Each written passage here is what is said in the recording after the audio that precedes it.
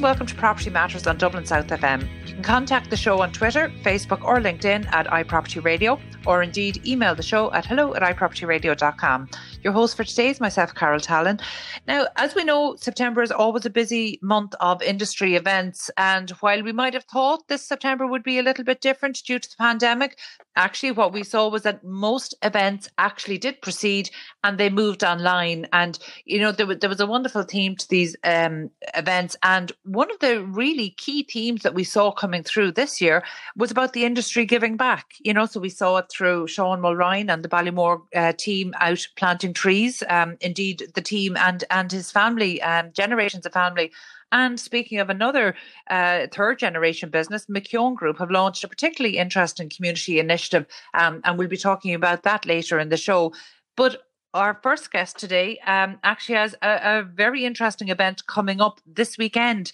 So welcome to the show, Frank Monaghan, Director of Architecture at the Edge. Frank, thank you for joining us today. Hi, Carol. Thanks for inviting me onto your wonderful podcast. Thank you. I'm delighted. Pleasure to be here. I'm delighted.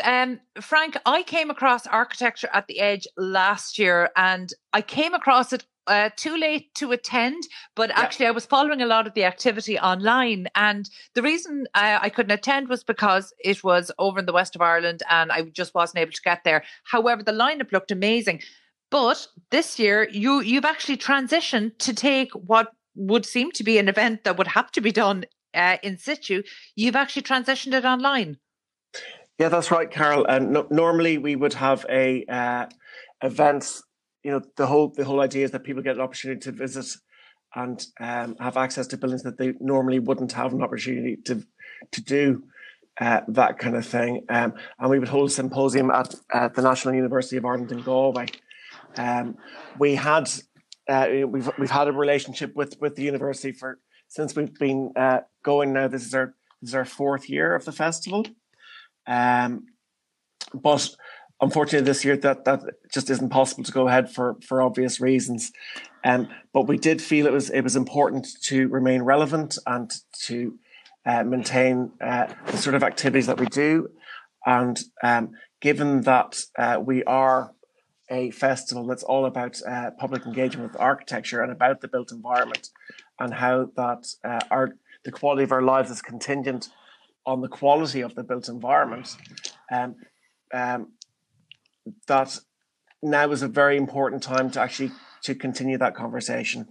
And everyone's moved online to Zoom, and that's the way we're going this year. So yeah, no, I mean, look, it's a great idea. You're absolutely right when you say that it has never been more important to have a conversation about the built environment, because actually one of the things that I am hearing too much about is that what's happening at the moment is simply, an acceleration of trends that were already in play. And, I was guilty of using that term myself, but, I read a really interesting piece by a PropTech startup here in Ireland, Standard Access, and they were talking about how actually it's quite detrimental to keep saying that the impact of the pandemic on the built environment is simply an acceleration of existing trends, because actually it's not accurate, but it's also not helpful, because actually every event that happens that has historical significance shapes our built environment and changes it and leaves a lasting impact. So we saw that, when we looked at maybe the impact of previous infections over the past century on the environment in certain cities. So it would be naive of us to think that this pandemic is not going to have a lasting impact. But how are you approaching that in the festival? It's quite an interesting one. I mean, I think there certainly is an acceleration to some extent of certain, requirements in and around the public realm in particular. Now, we don't have the best weather in this country, but I don't think that's going to get in the way, there is a need there, and you also have this big shift to remote working, and we read and we hear about the property prices increasing throughout the outside of the capital. People want a better quality of life, and they feel that they can do that part of the time from home. I think there's also an opportunity to kind of see that revitalization of the towns and villages as sort of hubs for different types of activities as well. But I think we've always been shaping our built environment. Even before the pandemic, there was a requirement to build in flexibility to things that we do. We talk about repurposing or readapting old spaces for new uses. What they call meanwhile spaces, using things in the shorter term. But there certainly has to be, I think, built into whatever it is that has been created or planned or developed, some sort of flexibility and a way of adapting to change as and when it happens. Yeah, just this morning, the Real Estate Alliance Property Group released figures, data from the last quarter. And I understand, this is a little bit maybe premature to be calling a trend. But, the figures of the last quarter definitely revealed demand for housing is on the up, but that people are looking to move out of the city and return to their native counties. So that really feeds into I suppose the revitalisation of the regions and more rural areas. And you touched there on the remote working and the hub and spoke model of maybe remote working or working from an office that isn't your company's headquarters as such. And I think that there's an opportunity here that maybe we haven't seen in past years. Yeah, I think so. I mean, certainly some people have always made that choice, and I think with the rollout of having good broadband is the key thing, whether you have a teenager in the family or not. We to make that actually a realistic sort of way of living, you actually absolutely have to have that. It's fundamental. But there's also I don't think the office is completely dead. I think we do need our interactions are very important. We talk about a sense of community that you have in a village, and to some extent these kind of hubs and that potentially are beginning to spring up around the country, or even within cities. I mean, you look at somewhere like Singapore, and or even London, and sometimes it's just a series of different villages. And if you actually sort of translate that sort of idea to a small country like ours, it's not impossible to imagine setting up these remote working stations where people can kind of come and come into the office, we'll say, for a few days a week, and then still have that balance in their lives where they can work from home. And I suppose productivity is quite important. I think that's kind of dipped a little bit. But it's no wonder we're all finding it quite difficult in these times. But there are opportunities to shape things, so in a different way. Sorry, go ahead. Yeah, I suppose that sort of feeds into sort of transport and sort of planning, I suppose, as well. And I saw that you actually have somebody from the Western Development Commission on the lineup, and I just think that's really interesting because there was actually a representative from the Western Development Commission speaking at the Irish Planning Conference earlier this month. And she was actually speaking about how she's based in one county, works in another, and has been effectively working from home while working full time, working maybe from the office 2 days a week and working from home 3 days a week since about 2003. So, actually we've been doing this in Ireland, particularly outside of the capital and outside of maybe the Leinster region for quite a while. I don't know, is there an element that we just needed a few buzzwords connected to it for us to see it as a trend? But actually, it's really interesting now to learn from the experiences of people who've actually been doing this, for the last almost 2 decades, but that maybe we just weren't aware of. Frank, I was just going through the lineup there, and I see that actually not everything is online. You are going to have a number of art installations. So will you talk us through maybe some of the offline elements of the festival this weekend? Well, what we wanted to do was maintain. We are a festival. It is public facing, and I suppose it's not just for a professional audience. It's really about communicating to the general public that a good quality built environment is relevant to them and can impact their own social, their well-being, their socio-economic sort of situation and that kind of thing. So making it sort of fun, I suppose, is important. So we've got some film screens that are happening on the exteriors of buildings in Sea Point in Galway and in Galway's West End. And one of these projects is by a Galway-based photographer called Emilia Jeffermova, who had taken in March and April a series of self-isolation portraits. So that period of time when we were all kind of cocooning or locked up, within our 2 kilometers or whatever it was, she travelled around within Galway city centre, within that radius, and took photographs of people on their doorsteps. And it was quite evocative kind of series of images. And I suppose it is all about community at the end of the day. And that's a lovely exhibition. So that'll be projected onto the walls, like I say. Then we also did an open call that, we do theme the festival every year. Mm-hmm. And what's the theme for 2020? The theme this year is boundaries. And we actually came up with that before there was these restrictions in place, but when, you remember it was 2 kilometers and then it was 5 kilometers and then it was the county. We might be going back to that. That's very relevant for the time we're in now, because suddenly boundaries have become very important. Yeah. So, whether that's national boundaries or you're talking about the Irish border and Brexit, it's so relevant in so many different ways. Or we do have an event which is all about procurement and how,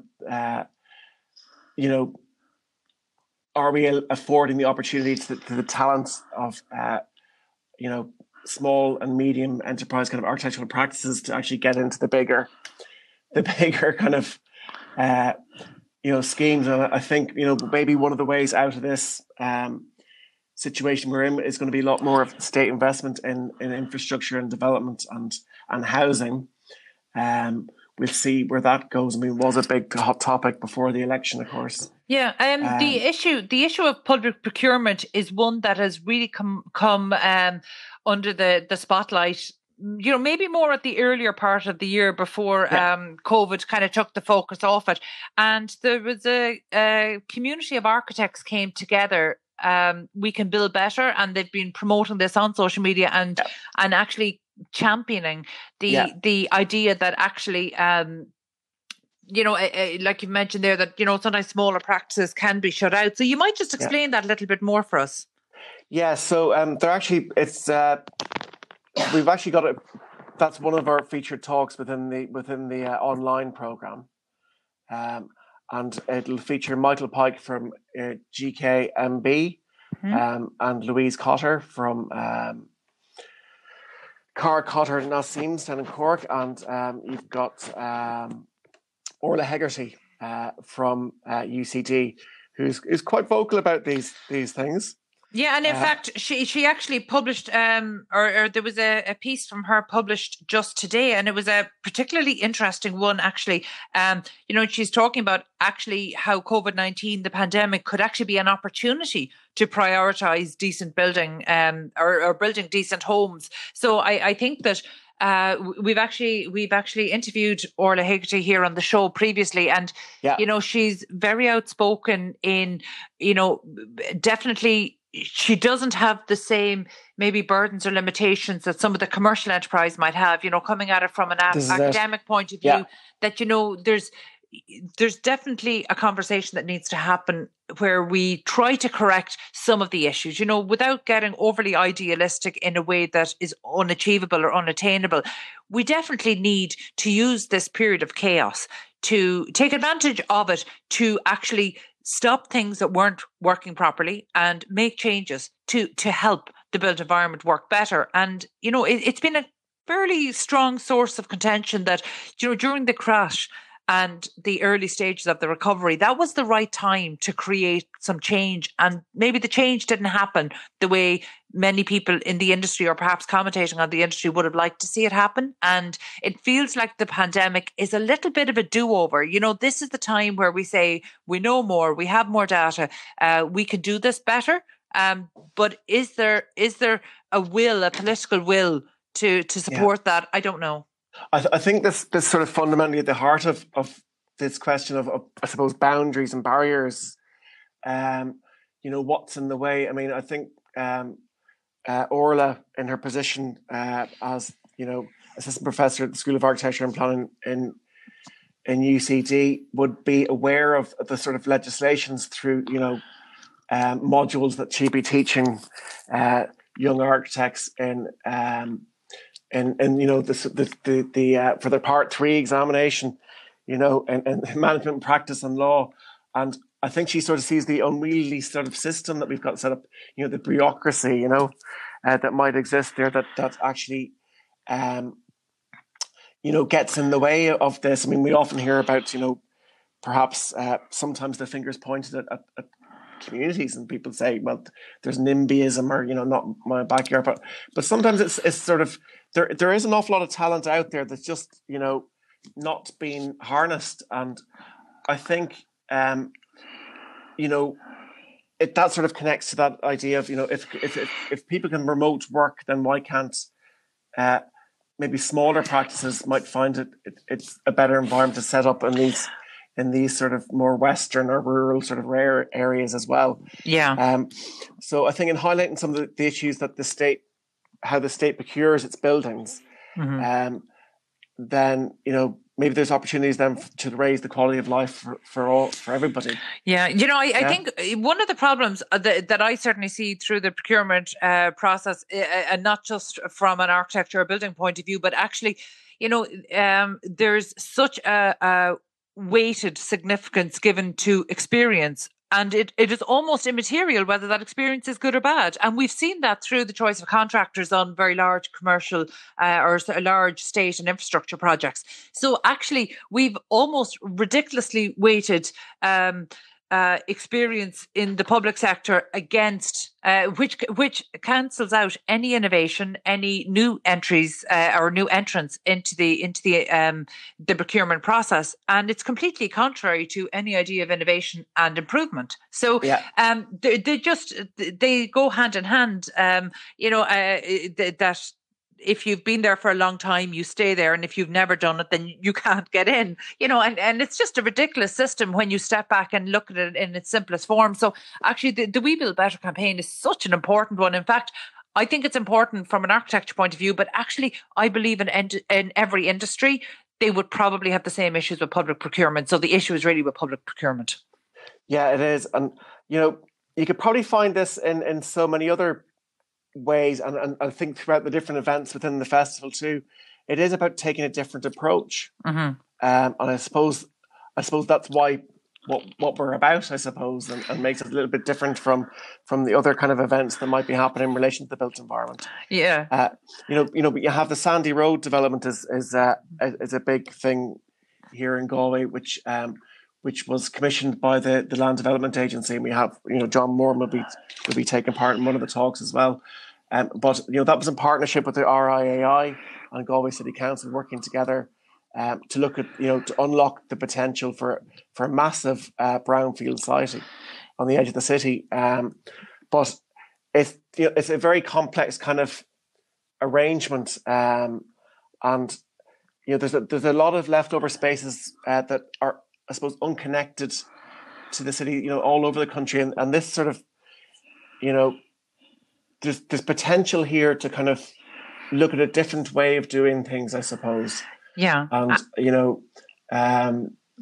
I think you've maybe epitomized that with the big debate. And I have to disclose a vested interest here because I will be chairing this debate, which I'm very much looking forward to, because we're going to have a panel actually debate the ongoing fitness for purpose of Project 2040 post COVID-19. And I think that's such an important conversation to have, because we've touched on so many elements over the past number of months here on the show. So you've mentioned there that John Moran, chair of the Land Development Agency, and the Land Development Agency is certainly putting out its markers to be one of the most transformative agencies in recent times for this industry. Now, obviously, we wait to see can it deliver on that, but it's certainly setting out those markers to become this.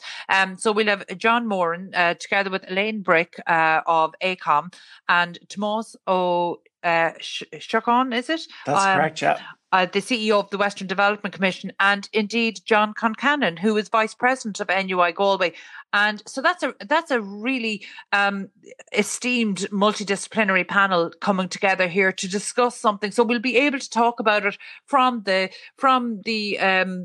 public and the societal right through to the transport and indeed kind of the bigger picture through the LDA and the Western Development Commission. And it's really important, by the way, to say that this isn't just about Galway. We're taking County Mayo as well. But that's, so that's one particular event. Like I said, I'm disclosing a vested interest here, but it's one particular event that I'm really looking forward to. Frank, another thing that struck me, when I heard you speaking about the launch of this year's events, you spoke about how, you really want to empower people to shape their built environment and to remove boundaries to participation. And, public consultation is something that was seen for much too long in Ireland for the built environment as a tick box exercise. And there are many organisations, including our own Place Engage, that are trying to overcome this. But I thought you described it very eloquently, when you spoke about to live in the west of Ireland is to be surrounded by boundaries. So whether it's hedgerows, stone walls, the coastline of the sea and the edge of our town and settlement, look around and you'll see the architectural signals that define people past and present and their place in society and distribution of property. And I just thought that really encompasses everything right down to our, maybe the psychology around property and our need to protect what's within our own defined boundaries. So I thought, it was such an interesting way to start the conversation when we do want the community, we want people to use their voice to help shape the built environment, because, it is one of the founding tenets of placemaking that the community knows best, you definitely want to bring, you want to bring these experts in to answer questions. But we definitely need for the community to raise the right questions as well. And the only way we can do that is by making it accessible. It isn't just people who have, a background in planning or in architecture or that have design skills, that really every voice comes together to shape this. So that's why I think the concept of boundaries is not just a particularly important one, but also a particularly relevant and timely one. So before we finish up, I just want, maybe you might just talk us through some of the highlights that you don't want people to miss this weekend. Well, for me on that, Carol, it would have to be the Rural Office for Architecture with Neil Maxwell. There's going to be a series of talks. The first one which is taking place this Friday evening at 5:30, where he's invited Fiona and Matt and Owen Griffiths and Tom Keeley to take part, and it's a discussion about removing the barriers to participation for people. I mean, we talked about underutilized resources, whether it's our architects, our brownfield sites, but of course the greatest resource we have are people, and the pandemic has highlighted sort of, I suppose, some inequalities in society. And we could, probably warrant another podcast just to talk about that. Absolutely. But the people we all do know that the people most affected are those ones that they're sort of have less opportunities. Let's say, Yeah, no, I think that's fair. And we've hinged a lot on tourism as well in this country and that kind of thing. So it's about, but that aside. the series with Niall Maxwell is about removing barriers to participation, and actually about bringing people to, we had a tradition in this country of metal for a long time, and I'm sure it still exists. Yes. And it's just about people helping each other and coming together to kind of, it might have been the harvest, or it could have been building a house. And I think, the bungalow bit sort of type of thing, it actually is almost part of that. And people have written about that kind of thing before. But it is a very strong thing that we have here is how people can come together and support each other and help each other, and to use whatever it is within their locality to build something, whether that's a physical building, or if it's much more something about an organization or a group that sort of can help fulfill the needs of that community. And I suppose we're beginning to see, I think, a movement where people are sort of, we talk, when I mentioned the utilization of the talent that we have of architects, I think, architects can offer solutions to a lot of things. It's, we are meant to be problem solvers, and you find ways of assembling something from, constituent parts, I suppose, and putting it together at a certain location. But within that process, it's all about the program and the need for what it, who's it serving. And so I would really hope that through the series of talks throughout the autumn, that we can sort of explore how we can remove some of these barriers and how we can sort of start to build it together, I suppose. Okay. To make things a bit better for everybody. Very good. Thanks, Frank. Yeah. And just one final thing here. I see that you have something on the air we breathe, and that's particularly relevant. Over the past week, where we saw the EPA launched its latest report on the air quality data from 2019, and so this seems like a particularly relevant. So just talk to us about that particular event. This came through the open call to artists and architects to respond to the theme of boundaries. And this particular duo, Sam Vardy and Paul McCluskey, they have a collective called A Place of Their Own. And they are exploring the idea that the air we breathe might suggest a sort of a public realm. And that sort of, you can't really control the public realm in lots of ways. People do what they want and walk where they want in lots of ways. And the air does that. It's not defined by boundaries. It's very hard to describe the air we breathe. It's something we take for granted, but of course it's absolutely vital. And we all know that now. We're wearing face masks. So they're working with scientists that are based doing research from the Macehead, air pollution studies, that take place there. It's Dr. Claire Noon and Liz Coleman. And for a long time, they've been monitoring the air quality from Macehead. And actually, apparently, it's a very important station for all of Europe. And sort of, if you're looking for vital signs of the condition of the air of the entire planet, Macehead is actually quite an important location, and it's right here in Galway. So the artists are working with the scientists to create this installation. It's an art installation, and it's going to be situated at Grattan Beach in the city over the weekend. And it's just to draw attention to, I suppose, or draw a correlation between that we hear about us all being in this together, but we all do share the air. But there's sort of ideas that everything's one big, the planet's like one big organism. We're all interconnected. We all depend on each other, and the air that we breathe is this very same as that. You can't define it. It's hard to describe qualities to it, but it's something that's co-produced. It's actually a product of the environment that we live in. So I suppose that's what the artists are trying to sort of say with this, and it's an art science kind of connection. I think we need to see more of these things. Absolutely, and these sort of collaborations. And look, we've only touched on, a small number of the great events that are scheduled to take place this weekend from the 2nd to the 5th of October. So the full lineup is available on architectureattheedge.com. That's right, yeah, on the website. Super. Frank, first of all, thank you so much for from the industry for putting this together. I look forward to participating and I look forward to enjoying many of the events. And I would encourage anybody to take a look at the website, architectureattheedge.com. And now the fact that location is no problem, you can sign up and follow online. That was Frank Manahan, Director of Architecture at the Edge. My thanks again for joining us today. We need to take a quick break now. 93.9 Dublin South FM. And welcome back to Property Matters on Dublin South FM with myself, Carol Tallon. You can contact us on Twitter at iPropertyRadio or email the show at hello@iPropertyRadio.com.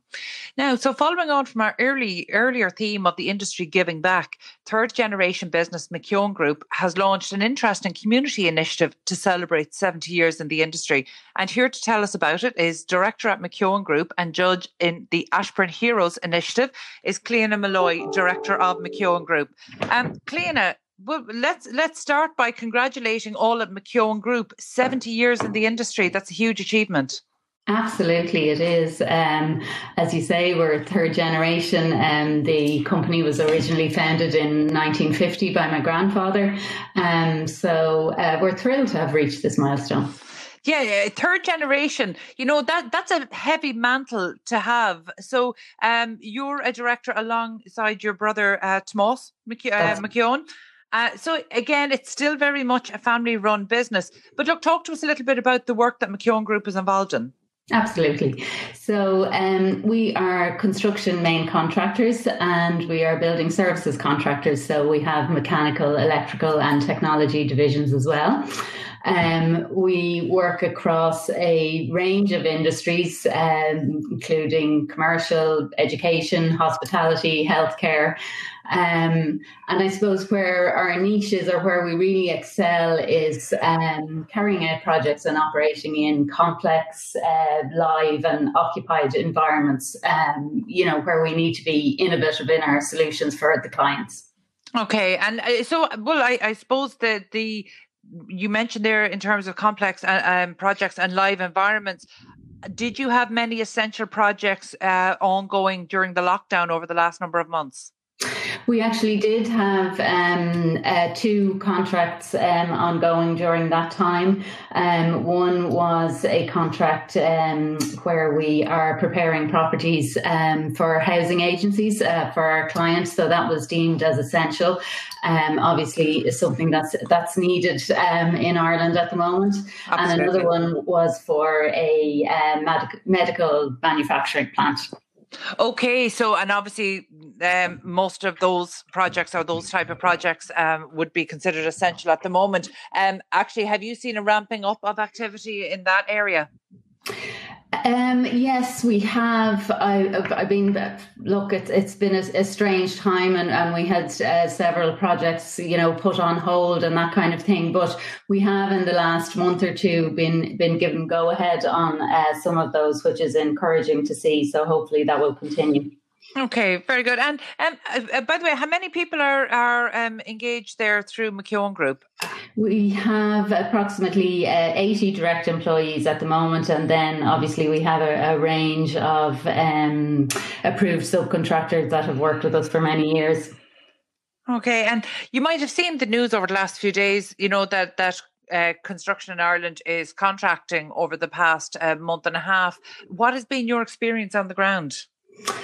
Yes, look, like I was saying, it's what we're really seeing is delays on decisions. That seems to be the biggest thing, and across the industry. And again, while some are moving forward, with I suppose what's being termed as the second wave, it's hard to know without a crystal ball exactly how that progress. But look, we've had to change, we've had to adapt, and all we can do is, keep following the new practices we've put in place, and keep, I suppose, being able to prove that the industry can continue while following new procedures and that type of thing. Oh, very good. And actually, speaking of new procedures, I'm familiar with an app that your company actually developed and made available for the entire industry. So actually, you might just, for anybody who isn't familiar with it, you might just actually speak to people about that app to streamline compliance processes. Yeah, so this came about during lockdown, really, when we sat down to think about, how we would get back to work. And one of the factors we had to consider was in terms of obviously social distancing, but also our procedures for induction. For any staff and subcontractors coming on site. And the big issue there is, handling pens and paper and checking safe pass cards and that type of thing. So we thought about, how could we bring that online? And initially we were talking about, filling out a form in advance, but you still have to be able to access that form. And what happens if people go from one site and, a week later they have to go to a different site? How do you access that? So we came up with what we've termed the Good to Go app, which has been hugely successful. And it allows, so it's a link. It takes, 3 minutes for someone to fill out, and they're including all of their details that they usually would for induction. So their safe pass, their the new CIF induction that has to be carried out for everybody. Very and when they're obviously then the screening questionnaires for COVID. And when they get to site, then the site manager or our COVID-19 compliance officer can simply, open the app, check their name. They'll be green if they've been approved for a site, red if not.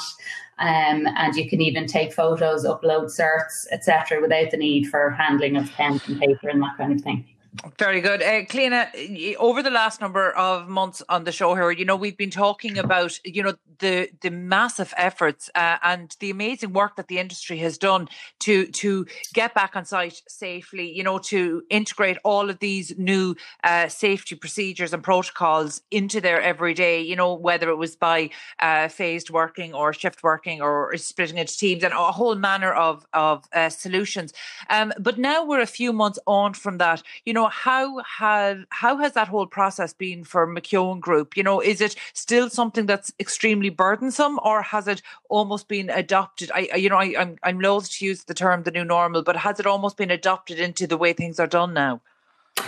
To a certain extent it has. I mean, back again, before we went back to work, we were putting, these new plans in place and thinking, okay, these all look good on paper, but how is it actually going to work on site? But I think what has really helped is, the attitude of people on site. They have all bought into this. They're all very wary themselves and aware that these procedures need to be followed. So it has become part of the norm at this stage. However, you do need to keep reinforcing. It's the little things that can. You just need to check yourself all the time, sharing of tools, that kind of thing. It's a constant reinforcement for cleaning, sanitizing, that type of thing. Look, you're absolutely right in terms of not getting complacent. To be honest, it's something that, outside of the industry, it's something we're seeing in our everyday life. And, the interesting thing, I've seen that children seem to be really good at this. They just seem to be able to adopt to the new way of doing things, whether it's through school or sporting activities or whatever it is they're doing. And, there is this case of not wanting to get complacent about it, but making things to normalise some of these behaviours a little bit. And I think you really, hit the nail on the head there in terms of attitude. The industry really bought into this. There was no element of thinking that this was tokenism in any way. People knew how important it was, having seen the sites shut down and having been furloughed or having their wages subsidized. Really, this is something that nobody was taking for granted, so definitely there was massive buy-in. And I think maybe the construction industry, from a safety point of view, perhaps even had a bit of an advantage here, because safety is something that's been taken so seriously over the past, decades, that maybe there was a bit of a natural advantage here that we saw. That's completely true. And I mean, things like, regular toolbox talks there, they're naturally took place in any case. So now you're adapting those toolbox talks to, reinforce social distancing, all that kind of thing. But yes, it very much did help that safety was such a focus in any case in the industry. Yeah, absolutely. Do you think, as a third generation business, does that, when we hit like a really unprecedented level of chaos like we did in 2020, do you think being a third generation business gives you kind of some natural advantages in terms of resiliency, or is it more burdensome? Like, is that legacy maybe heavy at times like this? It's probably a bit of both, to be quite honest. So there is always that feeling of, oh God, we're the third generation. Let's not us lose it at this point. I can imagine. So there's that, but there is, you're correct there on picking out that term resilience. And I mean, Tomas and I would have, seen the business go through ups and downs over the years. We'd have heard Dad speaking about difficulties he came across, and what we really learned from him, I suppose, was that there's always something can be done.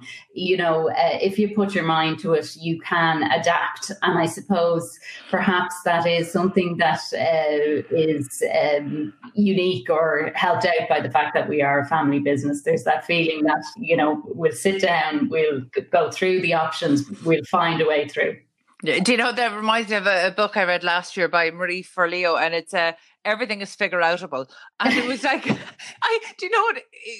for a made-up word, it was like, that absolutely makes so much sense. And that's where the whole idea, I think, over the last maybe decade or a decade and a half, the term innovation has become a little bit synonymous with technology. And actually, they really are very different things. An innovative mindset will figure out anything, and they would have figured out anything in the last century, without the technology that we identify with today. So I think mindset is everything. And that's clearly something that's there in the ethos of McKeon Group. Oh, yes. I mean, we often talk about, going back to 1950, and my grandfather, he was innovative and I suppose an entrepreneur before the term even became fashionable, in that, he was initially, he set up a joinery shop.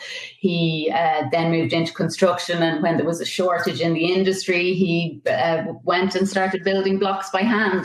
And again, with Dad, he never stopped thinking of ways to improve the business, and it's something that we've even focused on. I suppose we're putting the word innovation on it now, which mightn't have been used so much back then, but we're even we've engaged a lot in teaching the tools of innovation to our staff, and the whole idea of design thinking and trying things quickly, failing quickly if need be, but trying it and moving on. And if it works, then you develop it from that point forward.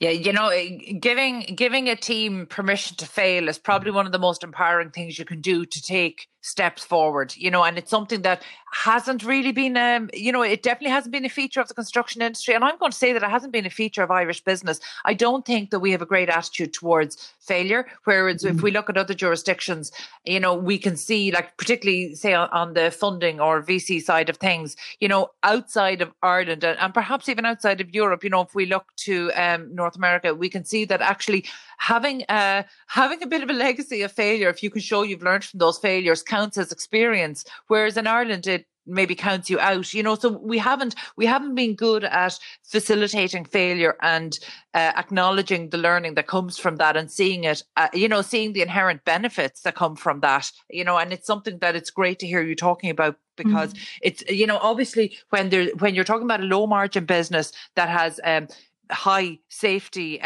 concerns, then obviously failure is a relative term, but there has to be room for innovation. There has to be room to try things and see how it goes.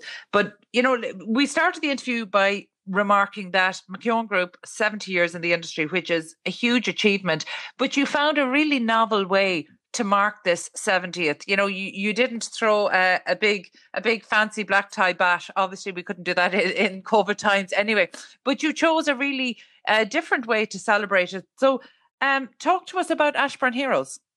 Yeah. So, as you say, look, at the start of this year, we had, several plans for, to mark the celebration of 70 years. And of course, like many other things, COVID put a stop to a lot of those. But one of the things we had talked about was how we could engage with local community, with local charities, and really give back to the community which we've, developed in. So we talked about it, what was the best way to engage, who would we engage with? And it was actually one of the team, our senior QS, Joe Kirk, came up with the idea of what about recognising those people in the community who are just doing some fantastic work for no reward, no recognition, just because they want to help others out. So we all, I think, jumped on the idea straight away and thought this would be a great initiative. So what we're really doing is asking people we've teamed up with the Ashburn Lions Club, and what we're asking people to do is think about those in their community that they consider heroes. And that does not need to be, as the slogan at the minute, all heroes don't wear capes. Could be anyone from your neighbour who's calling in on somebody who's isolated, who is taking the time to check on them, who's, helping out with supermarket deliveries. It could be frontline staff. It could be that person in the community who just will always, if something needs to be done, will, put their mind to it and gather a team behind them and just carry out what's necessary. Yeah. So, the initiative just seems really timely after the few months that we've been through, on a personal, professional, on a domestic and national level as well. It just seems like a really timely way to step back and acknowledge the people within our communities who genuinely do so much, not because they have to, just because that's what they want to do to contribute to their community. Exactly. And I mean, COVID this period has really shown us that. I mean, I know the message is social distancing, but we've all, I think, seen examples of communities actually really coming together. I often think of that Irish phrase, ar scá chéile bhar an Adina, and it could not be truer than over this period. You'll have to translate. My Irish, I'm afraid, is very rusty. Well, I suppose it's the idea that no man is an island, that we all need each other. And we survive by helping each other out. It's literally translated as we all live in each other's shadows. Oh, that's a lovely expression. I haven't heard that before. Very good. No, that's a lovely one. Okay, so just for people who want to nominate, so I understand now the nomination process is open as of yesterday? That's right. Yes, we launched it yesterday. So there's several ways you can apply. You can apply online, or you can drop a form into the local Bank of Ireland in Ashburn, or post it to ourselves. And the details are on the McKeon.ie website and on ashburnheroes.ie. Super. Okay. Well, and I know from taking a quick look at the website that there are some great prizes involved. You're shortlisting 10 finalists, but I know the top prize is a €1,500 voucher for a hotel stay in Ireland. That's right. Yes. Yeah. Okay. And lots of prizes in between. That's it. Okay, Cleena, it's an amazing initiative, and I think it's a really timely initiative. And look, the whole theme of our show today is about the industry giving back. So it's amazing to see this, CSR, this corporate social responsibility in action, particularly as part of the community. So congratulations again to all of McKeon Group on achieving 70 years in the industry. It is an absolutely massive achievement, and you've picked a really remarkable way to celebrate it. So that was director at McKeon Group and judge in the Ashburn Heroes initiative, Cleena Malloy. So again, thank you for joining us, Cleena. And I would encourage anybody to take a look at ashburnheroes.ie. And if you're living in the area, or you know somebody living in the area and you feel that, they have been doing some work that maybe goes a little bit under the radar, certainly I recommend a nomination. So we need to take another quick break and we'll be back shortly. 93.9 Dublin South FM. Hello and welcome back to Property Matters on Dublin South FM. So as we started out by saying at the top of the show, it has been a particularly busy September, and we certainly didn't expect it to be this year due to ongoing COVID-19 restrictions. However, it has certainly surpassed expectations in terms of the number of traditional events that would normally take place in function rooms all around the country. They've all transitioned online, which is great to see. So I just wanted to take a few moments out to go through some of the events that have happened, some of the key insights, and indeed just really to look ahead at a couple of events that are coming up over the next week or so. But before I start, I just wanted to bring a news item to your attention that came out this week, and that is more than 30 people queued overnight to secure a property in Carlow. So on Dublin Street in Carlow, more than 30 people, prospective buyers, queued outside the estate agents in order to secure a property in Carlow. So it is quite shocking that we're back to this again. It's something that the industry really needs to handle better, and estate agents need to know that you can't have 30 people queuing overnight for a property. There's better systems in place, there's technology in place, and it is detrimental to the industry to see news stories like this coming out. So I would really urge any estate agency that finds themselves in this situation maybe to look at technology that can be used maybe to deal with and process property applications in a different way.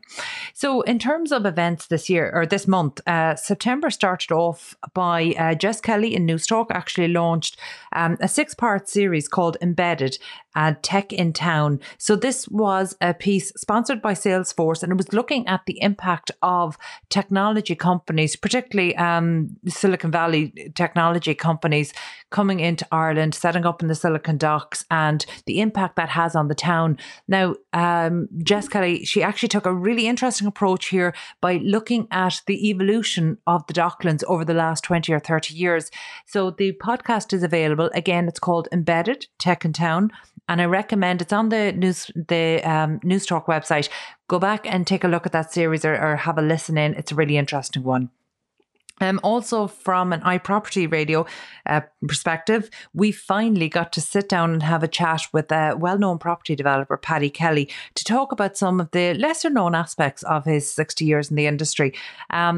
Look, we had a wonderful chat. Unfortunately, we couldn't capture all of it on video and audio. However, there is a video series. There's about 3 videos available on the iProperty Radio YouTube channel. So I definitely recommend, if you have an interest in knowing any secrets that happen in the industry over the last 60 years, take a listen in. The videos are quite interesting. Again, we couldn't capture everything, but we're not finished yet, because after the restrictions in Dublin are lifted, we will be continuing the discussion with Paddy Kelly, also to see what, through Red Quartz, what the future plans are. There's some interesting things planned, so we're definitely going to continue that conversation. Also, Host in Ireland, the collaborative body for the data sector here in Ireland, or the data centre sector here in Ireland, they hosted a really informative webinar to discuss the digitalisation, energy and climate change. Now that's again so topical at the moment, and it's one of the best insights I got into maybe the true carbon use, actual realistic steps that can be taken towards achieving carbon neutral over the next decade. There was a lot of interesting insights there. If you have an interest in which we all will need to have, I recommend go back and listen if that facility is there. Again, that's Host in Ireland, and it was centred on the data centre sector. However, there was a lot of information there that could really be applied right across the real estate sector. So definitely worth listening in. Also, the Irish Planning Conference took place earlier this month, and there was a whole range of speakers from the Western Development Commission, the Office of the Planning Regulators, the Eastern and Midland Regional Assembly, and of course on board Planola. It was the Office of Planning Regulator, and that was again an interesting one because we know that there's a lot of changes have happened, and what I was particularly interested here would there be any changes in terms of public consultation, and maybe the taking that online from a statutory point of view. I didn't really see anything to that. Also, last week was indeed Pensions Awareness Week 2020, and there was a whole day of events just to inform people on the benefits of purchasing property through their pension and the various options available. So I recommend, if you have an interest in this, just go to the Pensions This Week website, and there's a playback option on a number of those events. Now, actually, an interesting one for us earlier this week, late last week now, Women in PropTech, which is a global organisation, PropTech Ireland, and I specifically had the great joy of hosting the Ireland edition Zoom chat. Now, this is an important one because it gives really the Irish industry a voice internationally. So we were able to, talk about the changes, the impact of the pandemic on real estate here, and maybe some of the likely expectations. So I was delighted to be joined by Deirdre Costello and Rita Carney of JLL. Also, Nellie Reid of Meehan Green joined us. And Nellie did rightly remind us that last week actually was Global Green Building Week. So we got to discuss maybe, some of the impacts of the pandemic on energy consumption and how that is perhaps incompatible with sustainability agenda, yet it is necessary, and maybe ways that we can control that somewhat or reduce it somewhat. So it was an interesting, albeit slightly premature conversation. However, it was interesting to know some of the technologies that could be employed actually for greater sustainability. So that's something we're definitely going to revisit on the show here. Now, tomorrow, Wednesday the 30th, there's actually 3 events kicking off. So BizNow, the global and particularly UK company, are hosting a build to rent panel about the Dublin market. So that promises to be an interesting one. Also, the Land Development Agency is hosting an online event, a design review of Colbert Station. Now, Colbert Station is one that we've written about and talked about quite a bit in the past. It's a really interesting and ambitious project for Limerick. So I haven't been to this type of event before, a design review, but I'm looking forward to it. So if anybody is around, the Land Development Agency details are on their website, and that kicks off tomorrow at, I think, about 5:30, but double check the time on the website. Also, the Real Estate Future Proof Conference kicks off tomorrow. That's a global online conference, and the tickets are free and are still available. If you have a quick Google of Real Estate Future Proof, you should be able to get all the information in there. As Frank mentioned, Architecture at the Edge kicks off this Friday, both on and offline. It's definitely worth heading to architectureattheedge.com just to get a full lineup of the events. And finally, a CRE Tech, which is commercial real estate tech. So the CRE Tech Sustainability Summit kicks off this month. Now, there's a couple of different phases here. So the US perspective takes place on the 1st of October, but the European perspective takes place on the 7th and 8th of October. So again, that promises to be an interesting one and very relevant and topical at the moment. So you'll find that at CREtech.com, and it's the Sustainability Summit. So look, I think that's it for us for today and for this week. As mentioned, it's been a particularly busy month. Next month there aren't quite as many events scheduled, but I will try my best to notify you of any that I think might be of interest, particularly now that global events have become so accessible as they're taking place online. So that's it from us today. Thank you for listening into Property Matters on Dublin South FM. Get in touch with the show on social media at iProperty Radio or email hello@ipropertyradio.com. Also, my thanks to Peter Rice on sound and show producer Katie Talon of Hear Me Roar Media. We're back at the same time next week. From myself, Carol Talon, stay safe.